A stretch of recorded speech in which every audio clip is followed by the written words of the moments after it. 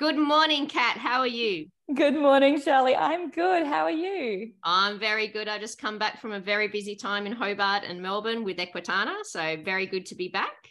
Was very good to meet lots of people that knew about Candor Therapy, the podcast, and this is a very special episode because who I'd like to introduce you to is to one of my good friends and exceptional horsewoman that I respect massively as a horse trainer, but also as a human being. I'd like to introduce you to Lisette Smith of Candid Equitation, based in Portugal, in the southwest Portugal. So actually, it's good evening for you, Lisette. How are you? Yeah, I'm good, thanks. Yeah. Welcome to Candor Therapy. And Kat, this is Lisette. I'm so excited. Shirley talks about you all the time, so it's nice to finally meet you. Yeah, very cool. I'm very excited to introduce you to the world. Okay, so the first question we've got for you on Candor Therapy is, okay, Lisette, what's your elevator story? So if you only had about 2 minutes to tell someone who you are and what you did, what would you say? Okay, my name's Lisette Marie Smith. I'm 32 years old. I'm currently based in southwest Portugal, but I'm from the UK and I'm a horse trainer. I work mainly with troubled horses and rehab cases, but I also start young horses as well. Probably the biggest thing we've got going for us here is that we have a lot of really wide open countryside. So I spend very little time in the round pen, very little time drilling horses in circles and what have you. They learn what they need to learn when they're out in the open. Yeah, I actually just on that, I love following you on social media because the photographs you put up of where you're based in Portugal and the rides you go on and the antics of the horses you take with you, it was really glorious to watch. All righty, Kat, next question. Okay, next question is, how did you get into horses? Okay, so funny story. I went pony trekking on my 8th birthday. It's my parents stuck for something to do, right? Send up pony trekking. I love so that. They sent me pony trekking, and I was bumping along trotting on this fat little pony, and I noticed the guy in front of me was standing up and down, and I thought, oh, that looks more comfortable. So I just copied this guy, and I just started doing rising trot. And anyway, the guide trotted past me and was like, "Oh, very good." Then she asked my dad, "How long has your daughter been riding?" And he said 10 minutes. Oh my God. Then she said, "Well, you have to get that kid some lessons." And yeah, my parents would have loved to, but we were really not well off and we lived in the city. So horses were not all that accessible to us. So forgot about it for a little bit. And my dad was a builder and he took on a job at a riding school at some point doing, just mending. I think he had a problem with the pipes or something and they were replacing the lot. So then he took this job on and they said, "Oh, by the way, your daughter can have lessons, as part of the payment, if you like." And he was like, "Right, it's free, so you're going." And I was like, "Great." So then they took me along to the riding school and that's pretty much how it started then. And then I would spend all weekend there helping out in exchange for my lesson. And that's pretty much how I got into it. Yeah, wow. All right, now next question. If you had a professional background in something other than horses, does your background give you any special insights into horses and how you ride them? Absolutely not. I have no background besides horses. Can I just cut you off there?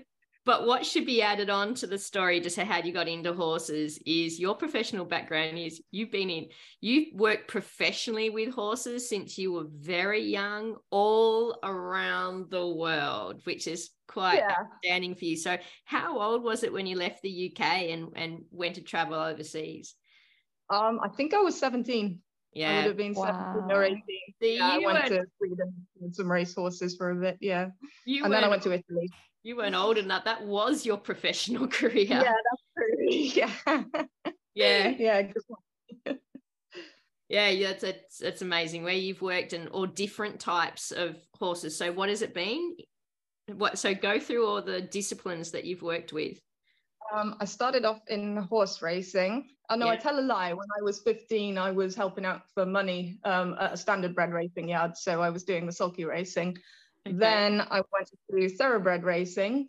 Yep. Then I had a really bad pelvis injury and I never came back from that. So I decided to go into a gentler life, doing endurance racing instead. And then I mixed it up a little bit, and then I started, doing a bit of jumping. Then I was like, want to try something different again. So then I went into Western riding, and then I went into reining specifically. And I guess I take bits and pieces from every one of those disciplines, because there's something in all of them. So do you have a preferred discipline now, and are you interested in competition? Oh, hell no. Nah. Competition has no real interest in me. It just seems like a lot of stress to go through cutting your horse here, there, and everywhere. For it's not even a 25-cent ribbon, right? It probably costs even less than that to produce. It doesn't appeal to me. But I do love most disciplines. I would say I think there's something to be taken from all of them. Like, I insist all of my riders, they must be able to jump. And all of my horses must be able to jump. Now, they don't need to be jumpers. That's a really important distinction to make. But I think there is so much to be gleaned from riders and for the horses with the act of being able to jump. There's skills they learn on the way there, and there's certainly skills they learn from doing it. Same goes for the dressage. There's various things you can learn from dressage. It's ridiculous how much you can learn from that, actually. The things a horse can do with its body is quite amazing. Western riding, everyone needs to learn not to hang off their horse's face, right? So Western is fantastic for that. And I could go on with that. There's just something from all of them. Yeah, that's brilliant. Yeah, your experience. And what countries have you worked in around the world? Go through that. Gee. Obviously haven't you worked in? You haven't worked in Australia. I think that's one of the only countries you haven't worked in. No, I've done Sweden, Norway, Denmark, France, Italy, Spain, obviously Portugal, United Arab Emirates, Egypt, and the USA, Greece. I think that's it. Yeah, I think that's it. Yeah. That's incredible. Crazy. Yeah, you have such this Romania. I forgot Romania. And your experiences in Romania. Because that just gives you what an insight going to all different countries in different disciplines. And I love the knowledge that you brought from all that. And hopefully we're going to get in. I think keeping horses in different ways in different countries is important as well. I know how to keep a horse in 40 degrees Celsius plus, but I also know how to do it in -25. And it just makes you so much more able to think on your feet, because you've seen it all. Yes, you have. Cool. All right. Okay. So what led to you becoming a professional clinician? Okay. Honestly, my blog should be called The Reluctant Horse Trainer, because even though I worked with horses all my life, I really did not want to be at the forefront teaching people. I was quite happy as an exercise rider. The thing that turned it around was when I got my horse Bruno in Austria, and I was like, this is just a project horse I can play around with, because by this point I decided I was through with horses. Actually, I was giving it up, but I was like, I can have my own horse and I can just work shitty jobs, cleaning toilets and what have you, and I can ride my own horse in the meantime. So I took Bruno with me from Austria to the UK, and I started working with him. And like I say, with the intention of selling him, a 10-year project. So that didn't happen, but I did work with him, and I started writing about it. And people who were with me in person started asking me, like, how did I do what I did with him? And he started getting pretty good. So people started asking for lessons. And then obviously via my blog, people from further afield then wanted me to teach them as well. And it eventually got to a point where I was so busy teaching, I didn't have any time to scrub toilets anymore. And then before I knew it, I was training horses full time. Yeah, wow. That's incredible. And all over the world, because you are technically a very international clinician. Yeah. Technically. So have you had a specific light bulb moment that has changed the way that you've looked at horses? Okay, you need to get a violin out for this one, because it's pretty depressing. When I was in the United Arab Emirates, I was doing, a couple of endurance horses, but we had a lot of guests coming to ride as well, and it was all retired retired racehorses from the Godolphin racing operation that we used. So it was all thoroughbreds and Arabians. So obviously the ideal tourist horses, right? Yeah. So there was the one who was particularly difficult, and his racing name was Feeling Good, but I called him Gus. And at that point, I was the only one who could ride him because he was so hot and he was so looking back now, he was just worried about everything. He used to fall with sweat. He was probably riddled with ulcers. Well, he was, because he was an American horse. So he'd, done the whole long transport over there. Yeah. And he was fat, and he was very thin, but he was very, very excitable. And I loved it. I absolutely loved it. He was always taking off and rearing. And, I thought it made me the hard man at that point. I think I was 22 back then, and I was, very much full of piss and vinegar myself. And I loved that sort of stuff. What I didn't bank on and what I didn't think of at that point was that what would happen if anyone else other than me was not able to ride him. For me, it was ego points. Oh, it's only me that can ride this horse. Yeah. But for the horse in the long run, it wasn't healthy. And by the time I realized that, it was too late. Now, I knew what I'd done, because when I left that company, I'd already asked if I could buy that horse, because I was like, well, shit, like, what's going to happen to him now? And they'd said yes at the time. And then after I quit, they went back on their word and said, no, actually, you can't. And I fought with them for 6 weeks over this. And then I was forced to walk away from him. And as far as I know, I was told he was sold to a buyer in Iraq. Oh. So I don't know what happened to that horse. I mean, at best, he will be scattered across an old oil field. At worst, he will be a dancing horse, suffering massively because of that decision I made to be a hard man instead of changing my horse around and making him a citizen that could survive with any person, Yeah. So that was the light bulb for me. That's what turned everything around. Yeah, that really goes with that thing that a horse is really only its worth its training. So you can have whatever breed or, what it is, but it's training that will give its value, and how that it responds. Yeah. Oh, that's a really meaningful story. Well, actually, that actually goes into our next question. Was there a significant horse in your past that taught you an important lesson? So is there any others besides, so he was your light bulb moment about the worth of horses with training. Was there any other, well, I know you've come across many horses. Yeah. Is there any other horses out there besides Gus? Yeah, there's a lot. I mean, one who sticks out to me, who has been really useful to me in recent days, actually, but I'm going back about 5 years, was my New Forest pony, Bowie, who came to me. He was very aggressive, and I bought him just as a project, an actual project. I do manage to sell projects occasionally. And so I got him, and I think he was about 13 too. He was only small, but still, I would come into the field and he would be charging. And when he saw me coming with my flag and my rope, he was like, I've seen people like you before. Like, I've got your number. And he really taught me it wasn't about the training per se. I needed a relationship with him. And doing that, it needed to be a lot of time where we were doing stuff so he didn't feel trapped with me, but where I wasn't really asking much. And I just walked with that horse so many miles, because that was the only thing I could do at that point. I just took him in hand and I just walked and walked and walked. This was when I was in Wales. Yes. And we just walked and walked and walked and walked. And then I took him to the train station so he could see trains. And I got him a little bit worried, so that then, he kind of had to look to me to find out what to do. And at some point through all that, he learned that I could make good decisions. And that developed trust between us at that point. It was a lot of yes answers I got out of him, and an awful lot of decisions where he was stuck, and then I gave him a way out. And he actually came in very useful to me recently, because I've got another horse in training at the moment called Django.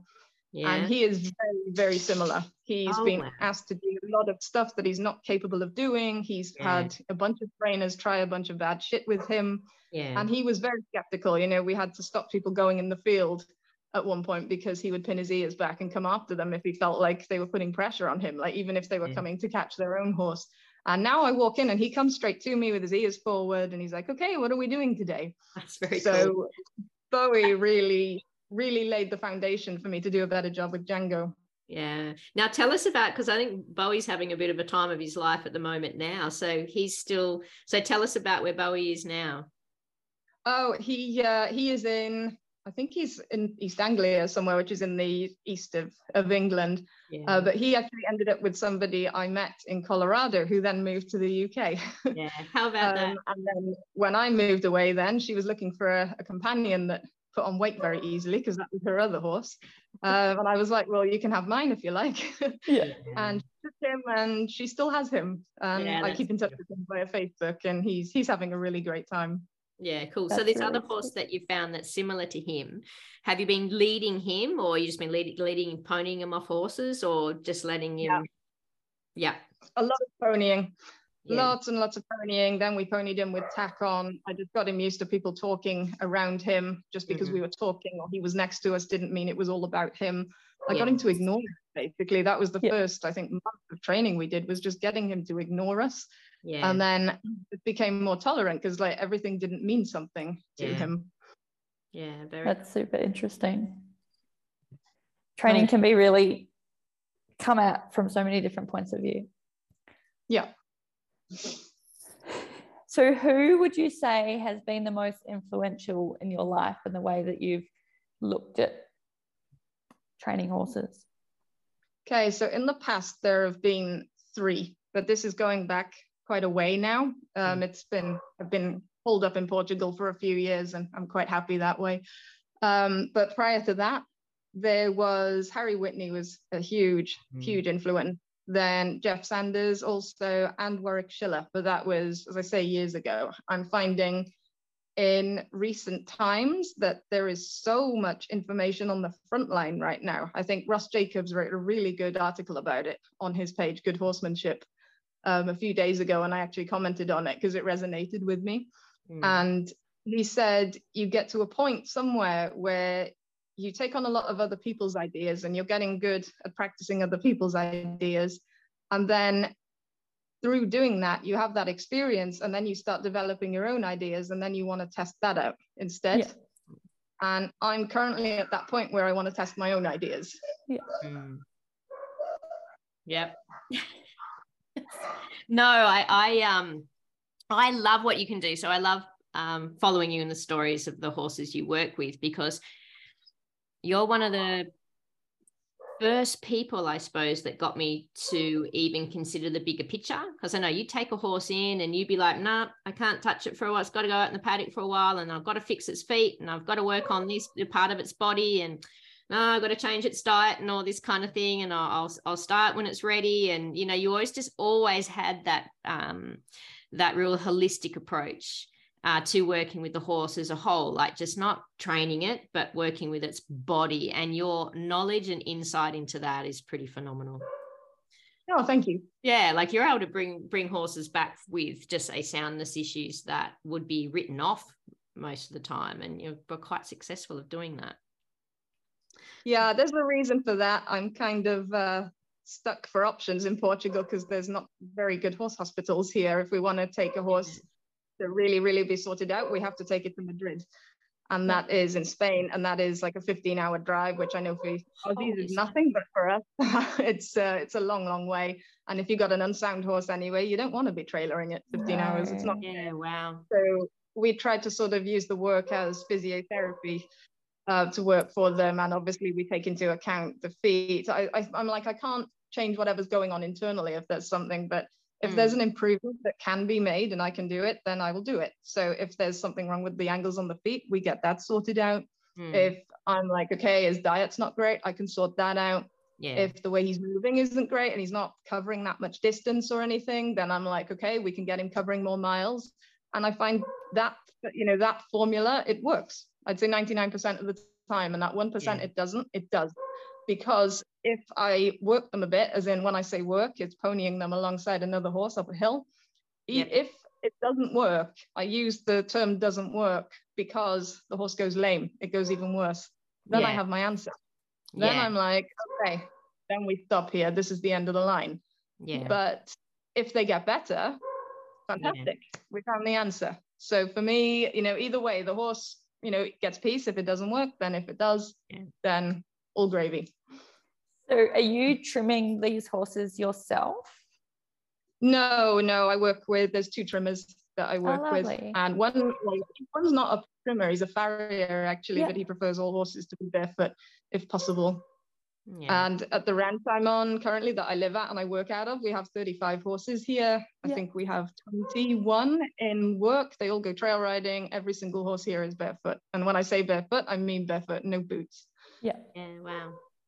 So do you find that when they first come in, they might struggle with that, and then over time they adjust? No, reason being the British horse we took in, she struggled. Yeah.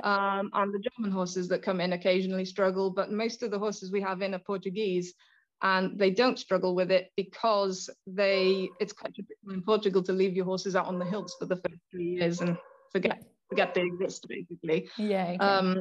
So the land that they grow up on is very similar to the same land that we ride on, which is very hard and very rocky. So their feet are already adapted to it. It's taken Bruno, I'd say, about 18 months, in which, to be able to be ridden in all seasons out on these hard trails. But, I booted him when he was struggling. And then when he wasn't, I just left him. And eventually 2 years down the line, we're all good. Yeah. Yeah, that adaptation. Lisette, what frustrates you most in the equestrian world? Oh, God, how long have you got? I would say the biggest one is the overall kickback against new information. Yeah. It feels like if someone says they've got a problem and then you present them with a solution or something, not even a solution, but something to think about. Could it be that? Oh, no, I've had horses 40 years, this sort of stuff, there's no sort of consideration for, maybe I should look into that. I've never seen anything like it in any other sport or hobby, I suppose. Like the thing that gets me, if someone's dog is having behavioral issues, for instance, the first thing people think of is getting a trainer. Like maybe I should ask someone who knows better than me. In the horse world, there's real kickback against using a trainer or asking advice. And I don't understand it. I don't get it. And it's really, really frustrating to me. Like the answer to a lot of people's problems is right there under their nose and they don't want to look at it. Yeah, I can kind of, the only thing is though, because I did terrible things, my own naive, ignorant self, I can never forget. And I think it's just that there's very strong beliefs and traditions in the world. And when you've got everyone having the same kind of beliefs and traditions around you and you're surrounded by people, just say, your coach, your agistment or your barn and your riding club are all doing exactly the same thing. And then some person's there telling you to do something different. I think that's why I think equestrianism is so wrapped in beliefs and traditions that people get blind. They can only see what they know to see and to think out of that box. Like I know for myself, I was just blind to so much. But that's why it's important to step out of your comfort zone. Yeah, that's where working with various horses in various places, every place has its tradition. And I think that's why I quit working with horses, because at some point I was like, okay, they're all different traditions, but they're all bullshit traditions. So I'm not interested in any of them, and then it finally occurred to me, maybe I could make my own new traditions. But make your own rules. You have definitely seen it all from the Middle East to Europe to America to Portugal and all the different practices and stuff.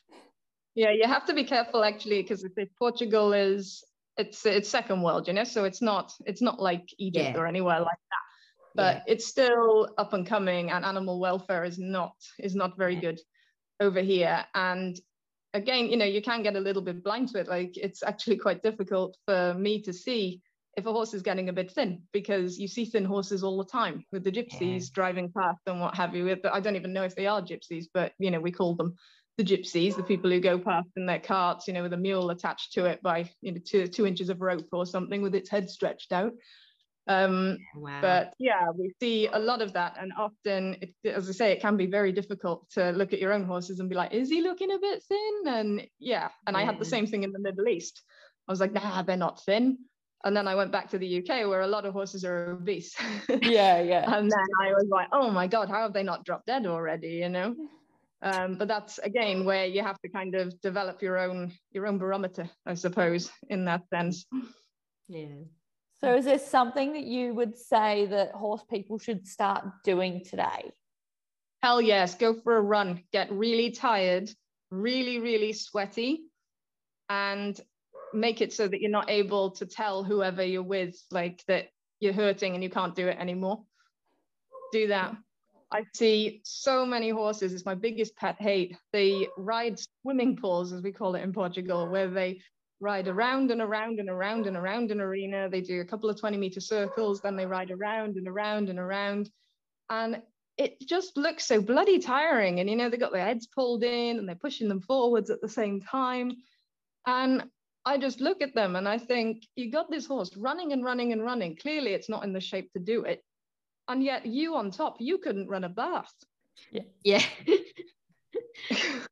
And I think you just develop so much more empathy. You know, if you get yourself fit, even if the goal is not to make yourself a marathon runner or anything, if you just experience how it is to be tired and what it does to your psyche, then you have so much more empathy for your horse on the things you're asking it to do. And if you're fit, it's so much easier to do them in the first place. And you're Oh, not such a 100%. burden to the horse. Yeah, it's so much easier. Yeah, I mean, I noticed after I came out of chemotherapy, like I've never been overweight, and if anything, after chemo, I was the opposite. I was the lightest I've been since I was in school, I think. But I noticed even now, like my core hasn't come back as well as it should, and I'm nowhere near as strong as I was before. And that affects me. It affects me a heck of a lot. You know, the teenagers that I teach, they challenged me to a jump off last week. And of course, you know, I couldn't let the kids think that I was just a pussy who stood in the middle teaching. And never did it myself anymore. So I was like, yeah, I'll do it, you know, and let's make it even more challenging. Let's draw names out of hats so that we don't even pick our own horses. Let's just pick horses out. And I got this one horse who was just, you know, he's renowned for being extremely strong. The kids really struggle with him. And anyway, I jumped on this horse and he did a nice round for me. You know, he was really great. But I was absolutely gasping by the end of it. And I was aching for about 2 days afterwards. I was just flipping my reins over every single fence because I couldn't stay with him at all, you know. But yeah, it just makes it a heck of a lot easier when you're fitter. On my Facebook group, I've done a few confidence and trust challenges to try to help people.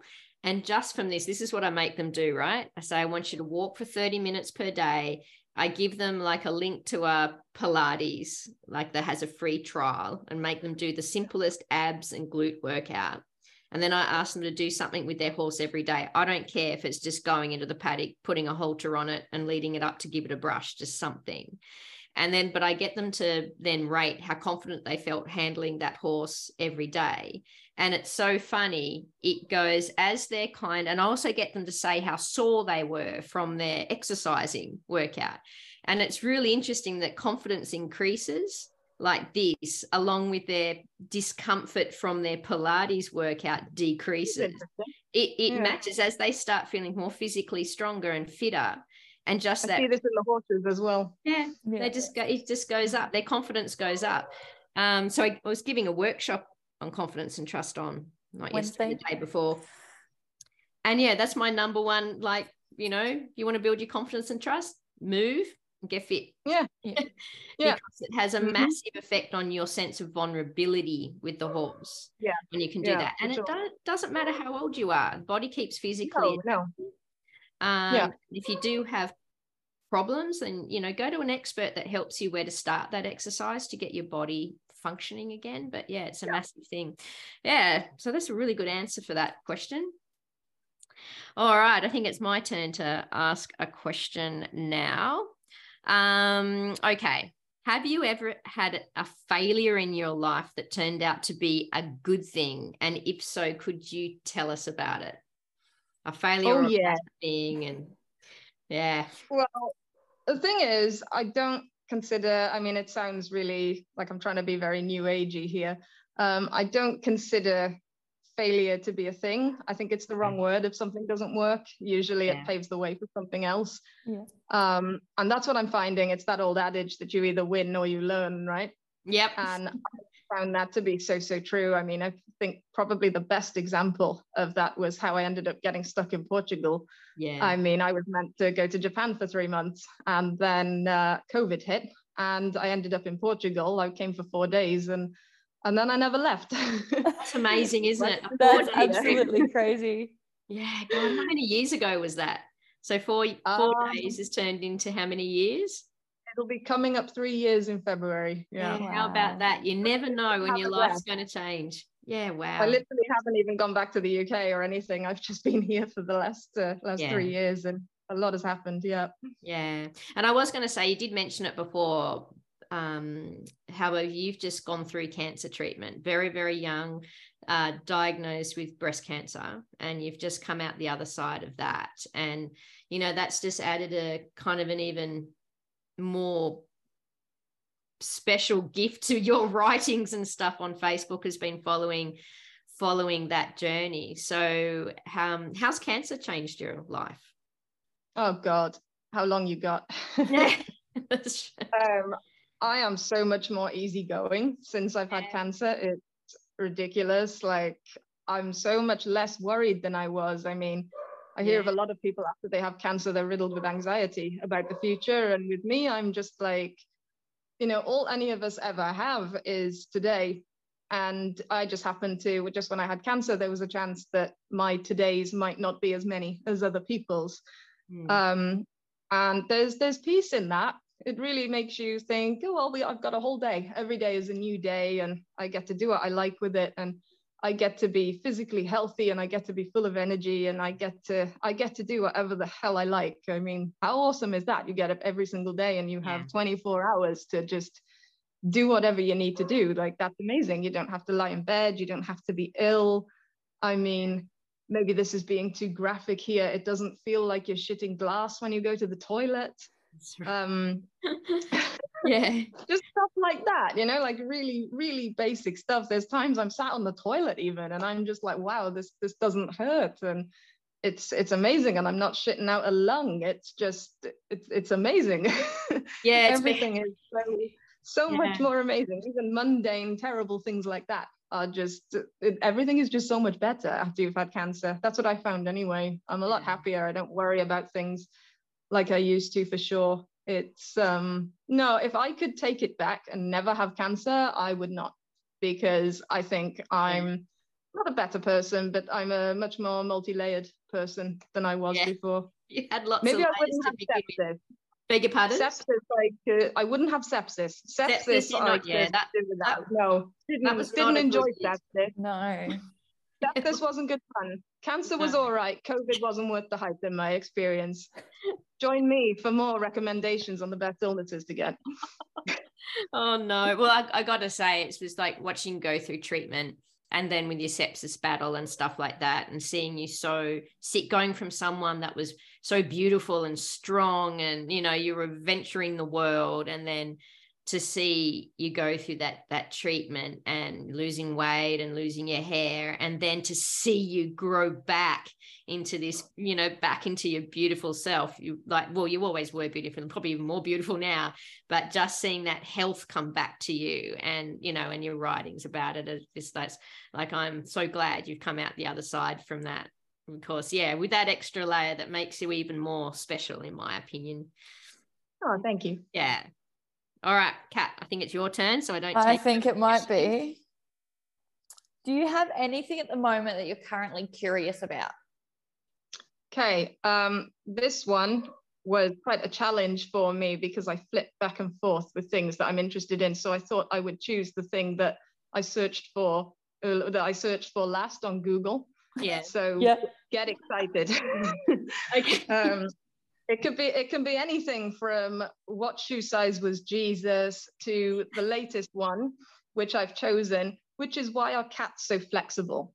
And I thought of this because there is a point to this. Stick with me, because we had the osteopath for the dogs and the horses. And anyway, the dogs were crippled, the horses were a write-off, like they always are.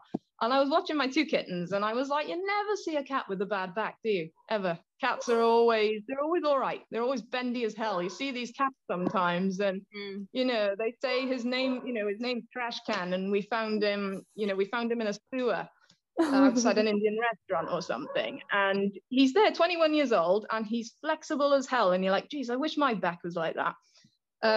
And I just thought about it, so I Googled it, and I didn't realize apparently their spine is not as closely linked as dogs and humans or any other animal, and the discs in between are really soft, apparently. Yeah, okay.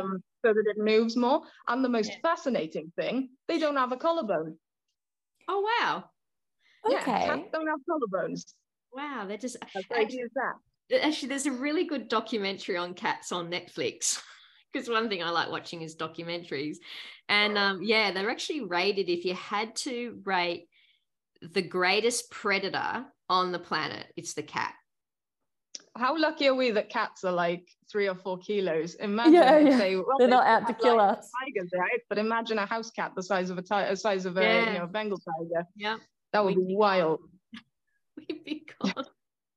Oh, that's funny. All right. Okay, so on from that, from Googling why cats are so flexible and the shoe size of Jesus.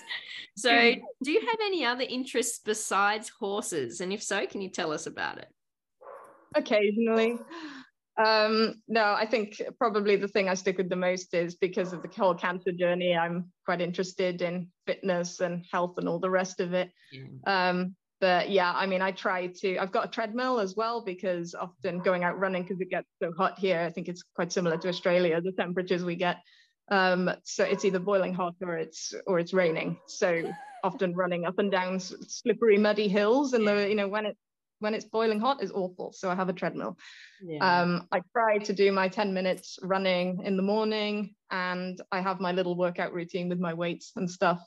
So yeah, just keeping myself healthy. I guess cancer really gave me a wake-up call with that, and I'm really big on vitamins, and I'm one of these idiots who, I used to laugh at you for doing cold showers. Like, I was there like, how the hell can you do that? You must be a psychopath, Well, guess who does it after a run in the morning now? Yeah. This guy.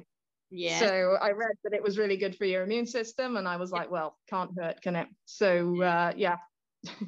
Oh, that's cool. Now, also, what people don't know. So besides, you just mentioned it then, I'll just add 2 things that I know about you onto that list about other interests. You were actually a very good runner, junior runner in the UK. Yeah. Yeah. So what distances did you do? Long distance or short distance? Sprinter, 100 and 200 meters. Yeah. You're very good. And also and if anyone listening to this, they need to check out Candid Equitation on Facebook. I'll put up the links on this podcast because Lisette, you are a fabulous writer. You have the ability to educate and be hilarious at the same time. So absolutely recommend checking out anything you write or present. That, and lately you've been doing these really great blogs and posts with a lot of photographs, with a lot of short descriptions under it. They're brilliant, as typically from you. It'll be brilliant. Oh yeah. Yeah. So I'm going to add those 2 things to your to things I want people to know about you. Very interesting. All right, Kat, next question. If you were going to write a book, what would it be about? Oh, there are so many things I could write a book about. But probably the most obvious one would be how horses helped me through cancer, or how cancer helped me through horses, as I call it, because I am a better trainer for having cancer. That whole thing just deserves a book in itself, along, outside of the realms of everything else, such as working with horses in various countries and what have you. So yeah, it would be that. Can you tell us a little bit about how it helped you work with horses and how horses helped you through cancer? Can you just give a little bit more information about that? So my dogs were really great support to me emotionally. Like if I was feeling crap, though, my dogs were always there. But the horses really gave me a reason to get up and to find my way back to myself in many ways. Because the thing is, when you've got cancer, you become the cancer patient. Everyone can see that you've got a bald head, you didn't have any eyebrows, you look terrible. Everyone feels sorry for you. Like, people would offer to get things off shelves for me in shops, which was very sweet, but it incensed me in a way, because I was like, do I look that pathetic at this point? Well, it was like, well, of course you are, because it's 25 Celsius outside and you're in a parka jacket. So obviously, you are looking pretty pathetic. And I found with the horses, I could be Lizette the horse trainer again instead of Lizette the cancer patient. And that was really important. On days where I wasn't riding even, I could, which was very rare actually. I think I rode for most of it. So even not on days when I wasn't riding, because that was so unusual, but on days when I had a little bit more energy again, I would also teach so that I could be like, wow, I can still contribute and I can still be useful, even though I'm sick and I'm not at my best right now. It kind of showed me that this body I had, it was just a shell. The person inside was still there. And just because I was sick and I'd lost all this weight and I'd lost all, function of God knows what, all these different body parts, I was still the same person inside. And that the horses gave me an anchor to myself.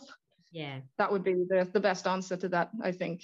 There were so many other things too. Like, I mean, even if I would just go down and I would bring a horse out the field and I would feed it, that was something I had done. And I think horses do that to you, like nothing else. Yeah, they make you move. So how did cancer help you with horses then? Because I had to use my brain a heck of a lot more, for one, like what I was lacking physically, because there were days I was so breathless, it was ridiculous.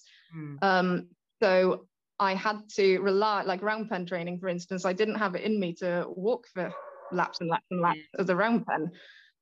Even though you're not walking as far as the horse, there's still a lot of walking involved. And I had to rely an awful lot more on my timing and my observations. And I had to think much more before I made a decision. I couldn't shoot from the hip, I suppose. All of my decisions had to be thought out. And could I follow through? Was I strong enough to do it? Because even at one point, a weird thing you get from chemotherapy, which I think people don't realize, it affects your eyesight. Because it affected my eyesight, if you've got an existing problem, it tends to make it worse. If you don't, you will end up with problems. And my problem was I had mild astigmatism in my right eye. And that was it. That was just how it was. After chemotherapy, I was left with mild astigmatism in my left eye and extreme astigmatism in my right eye. And this affected my balance really, really badly. And I found for a while I couldn't even walk backwards in a straight line. I'd be trying to draw a horse and I'd be thinking, like, why is he doing that? Why is he running around the side of me? Why is he not getting this? And then I would realize that I'd look at my footprints in the sand and I'd see that they were all over the place. I hadn't gone straight backwards at all.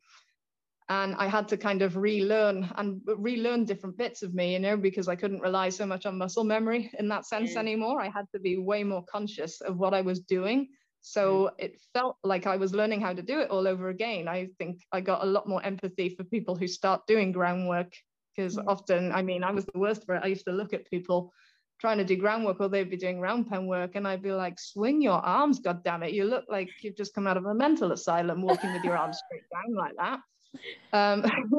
But then because I had these problems myself now, I was like, I'm actually having to think about what I'm doing, and it's not natural to me anymore.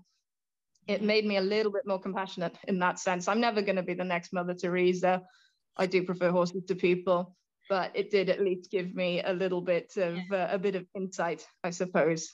I do suffer with gifted child syndrome sometimes, where everything is easy for me, so I don't appreciate it. How many horses do you have of your own at the moment? I've got two. I've got Bruno, my quarter horse, who I mentioned earlier, who I found when I was an intern on a reining stable in Austria. And he came to the UK with me. He's been to the USA with me. He now lives in Portugal with me.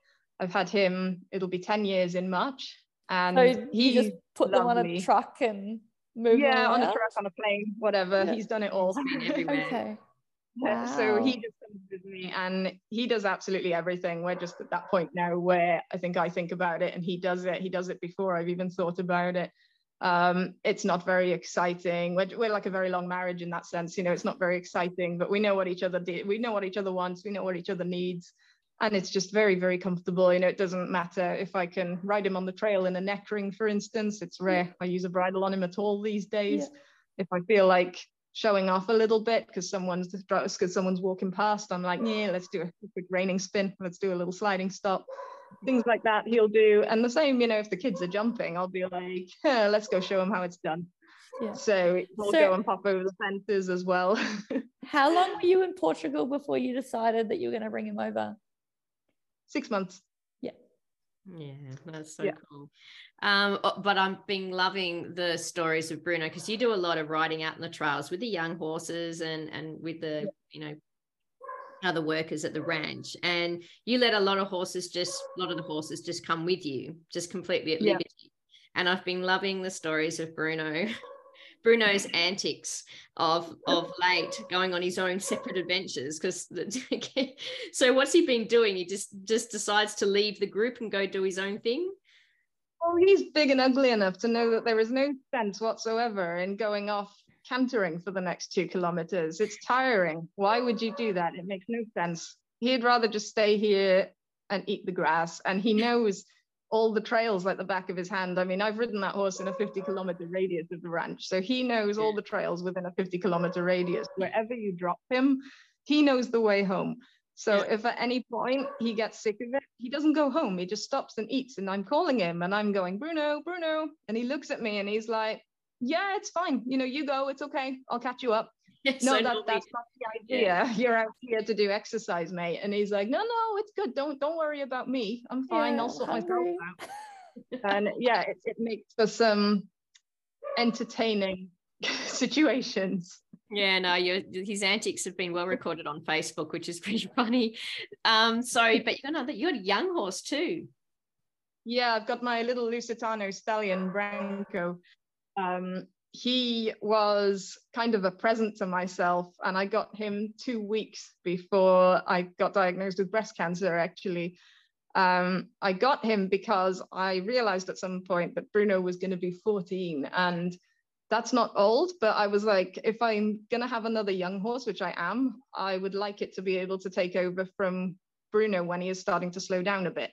And I thought, well, if it takes me 4 years to get a foal going, then that's Bruno will be 18 by that point. So that's a reasonable time to assume that, I'm going to need someone to take over at some point. And I would like to transition onto a horse that I already have a connection with. So it's not going to be such a big shock to me.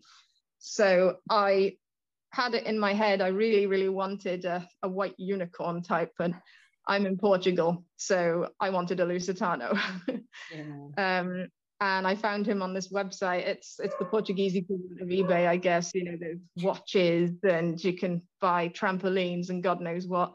And there was also Branco. And they say not to buy the first horse you see, but I met him, and within the first 5 minutes, I was just like, this is great. Because the thing that I noticed with him the most, he was very interested in me, but he did not step towards me. He had his nose out and he was in my pockets and he was in my face and my hands, but he did not step into me. So it was interest without pushiness. And I did a little walk around with him. He had been brought in, I think, 3 weeks previously. And other than that, was unhandled, never had his feet done. And he was 14 months old at the time. So he was a real blank slate, but nothing bad had happened to him or anything. And so I decided to take him home. And he's just been an absolute blast. He is so different to Bruno. I mean, Bruno has been coming out of himself as he's got older, but Branco is just naturally, he's just an entertainer. He is such a clown. It's so much fun to work with him. And I always said I wanted a horse. My next one would be as intelligent as Bruno, but would be more fun, because I can do fun things with Bruno, but Bruno is not fun. Branco is really, really great fun. I mean, he really loves doing tricks, and because he's still a stallion, he's very, very exuberant as well. And he thinks he's all that in a bag of pistachio. And he's just really just such an entertaining guy to have around. Yeah. Well, I love every photo of him. You taught him to smile, didn't you? Yeah. I cursed the day I did that. You do curse the day you did that. Every time you point a camera at him, he always pulls the most funny faces. So yeah, literally sees a phone come out and the smile comes out straight away. And it's impossible now to get a decent picture of him. I mean, I threw a saddle on him for the first time. I think he's 2.5 now. A couple of weeks ago, and just to see how he would react to it, really. And I was there trying to get a picture of him because he looked really grown up, and it just didn't work because he was just smiling the whole time. Of course, his teeth, he's got a mouth like a piano keyboard at the moment. There's gaps everywhere because he's losing all his teeth, and it's all on display. Terrible. Very, very sweet. All right, so if you could spend a day with any other horse person, who would you pick and why? Going to sound like a kiss ass now. It would be you, because I reckon it would be top banter. Yes. I would love that. I'd just be like, tell me about. I love the conversation we were having the other day, as I was telling Kat about how you've come across different slangs and use of language in English. Oh my God, it's almost like, can you tell that story? I think you should tell that story on the podcast. So I want to talk about that, because I remember you asked me, what do you call what do you think of those things you wear on? I think you described it like that. It was cool. What country were you in? I was in Dubai. You were in Dubai.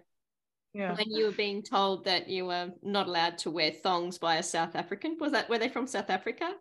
Yeah.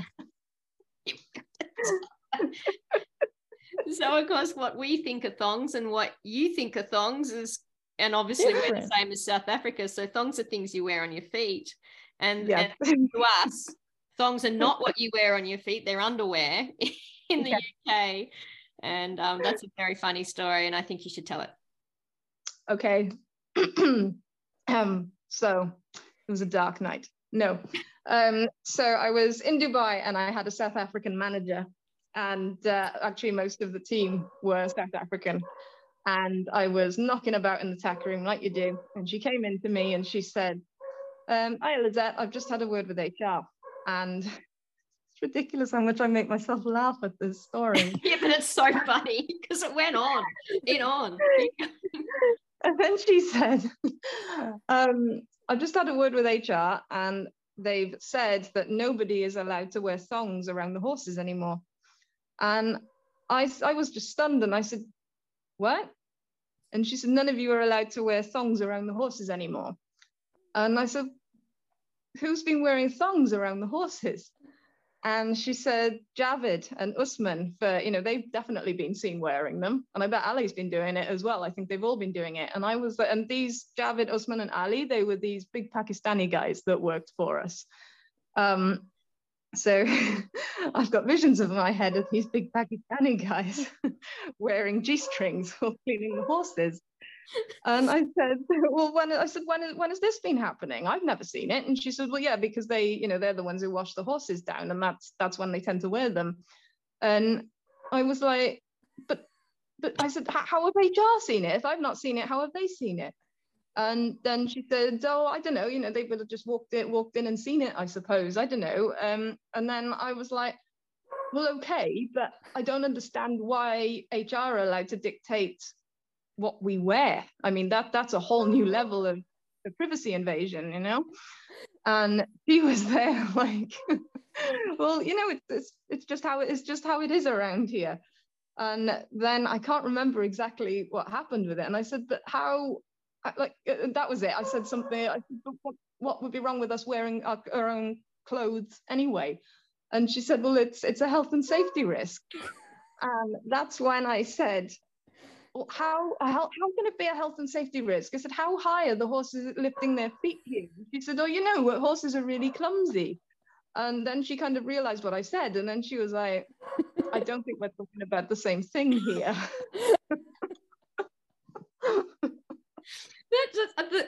The funny thing is how long this conversation went on before you realized there was a difference of understanding. What it was. Went on forever. It just went on and on and on. And I think she probably didn't find it anywhere near as funny as I did. When I realized, I just cracked up. I think I thought it was funny because I had all these visions in my head of our guys like doing these secret washes with the horses where they were wearing G-strings, It was crazy. I was like, oh, this is the sordid side of Dubai everyone's told me about. Yeah, so if we got to spend a day together, I'd just be like, tell me that time that you nearly died of an appendicitis on a Romanian outback dark road in the middle of the night or something because of the adventures you've had in your life. I don't go looking for it. It just happens. That's right. All right, so final question. Can you tell us how you can help people and how they can find out more about you? When you say how can I help people, do you mean like in a counseling sense, or do you mean like how? No, it's just like what do you offer? Yeah. Oh, okay. Okay. Tell us about your services. That's good. I was really worried. I was like, I need to help people. No, okay, I'm glad you clarified that. So I take horses in for internal training. I also offer courses with me, which at this point are a long weekend because I'm still under cancer treatment. So my energy is kind of limited. So I stick to a long weekend, in which case, you know, you can do a bit of groundwork, bit of horsemanship, bit of riding, bit of trail riding, bit of everything. People in the area can come for riding lessons. They can send their horses for internal training. And if you're nowhere near me, then you can follow me on Facebook if you've got nothing better to do. I think it's Candid Equitation. Yeah, thank you for that. Yeah. Thank you. All right. Well, it's been fabulous talking to you, Lisette. Like we could just keep going on and on with more stories of the cultural differences, the traditional differences, the things that you've learned, the things that you've seen. I don't think I've met anyone that has your experience in the horse world. So I'm very excited that we finally had you on to Canna Therapy, and we'll let you, well, actually it's evening there, so we'll let you go to bed. We'll get up, get our day going. I've got cancer. I'm not invalid. Actually, can I just finish off this podcast by saying there's one thing that you've taught me so much. And one of those things is when you said, you know, when you were really sick, I don't want your sympathy. Empathy's fine, but not your sympathy. Yeah, you were very good. You made me just like, instead of saying, you know, oh, you know, you'll be fine, you'll fight this, I'm so inspired by your, you know, your whatever, it's just listen to me. It's just listen to me and remind me that I'm kind of human, you know, that type of thing. So yeah, that really made me stop and think. Yeah, and realize how much you work when you look at someone with cancer, you just think about yourself and how it makes you feel uncomfortable. And then it's instead of forgetting that, no, this is your thing you're going through, you know, and to acknowledge that. Exactly. Yeah. You've been very good wake-up call for horses, as well as just for life in general. So thank you so much for giving us this time, and I hope more people will find out about you. And I do need to add that I've been following you on Facebook for many, many years. And I have no idea how I got there in the first place, but yeah, I really appreciate all your posts. And then when Shelley adds another layer to you, and when she talks about you, I'm really excited to have met you now. Yeah, Lisette Marie is a very special human being. Lisette. Look, see, I nearly got through the whole podcast behaving myself with how I say your name. That's why it was annoying. Smith. It was annoying. Anyway, we'll leave it there. Anyway, guys, have a good rest of the days and everything like that, and we'll chat soon.